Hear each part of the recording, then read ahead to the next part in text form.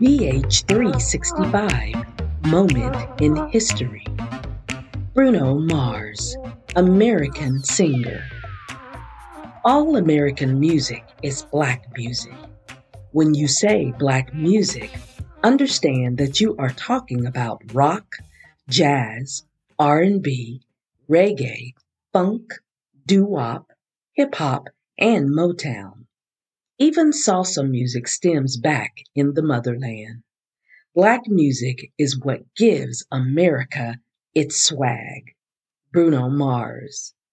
Peter Jean Hernandez, born October 8, 1985, known professionally as Bruno Mars, is an American singer, songwriter, record producer, multi-instrumentalist, and dancer. He is known for his stage performances, retro showmanship, and for performing in a wide range of musical styles, including pop, R&B, funk, soul, reggae, hip hop, and rock. Mars is accompanied by his band, the Hooligans, who play a variety of instruments such as electric guitar, bass, piano, keyboards, drums, and horns, and also serve as backup singers and dancers. Hernandez was born in Honolulu, Hawaii, to Peter Hernandez and Bernadette Son Petro Beat, and was raised in the Waikiki neighborhood of Honolulu. His father is of half Puerto Rican and half Ashkenazi Jewish descendant from Ukraine and Hungary, and is originally from Brooklyn, New York. His mother immigrated from the Philippines to Hawaii and was a Filipina and some Spanish ancestry. His parents met while performing in a show in which his mother was a hula dancer and his father played percussion. At the age of 2, he was nicknamed Bruno by his father because of his resemblance to professional wrestler Bruno Sammartino. Mars is one of 6 children and came from a musical family which exposed him to a diverse mix of music genres, including first and foremost rock and roll, and later reggae, rock, hip hop, and R&B. At the age of 4, Mars began performing 5 days a week with his family's band, the Love Notes, and became known in Hawaii for his impersonation of Elvis Presley. Mars moved to Los Angeles in 2003 to pursue a musical career. In 2009, he co-founded the production team, the Smithingtons, responsible for various successful singles for Mars himself and other artists. He rose to fame in 2010 by the success of Nothing on You by B.O.B. and Billionaire by Travie McCoy, both of which featured his vocals.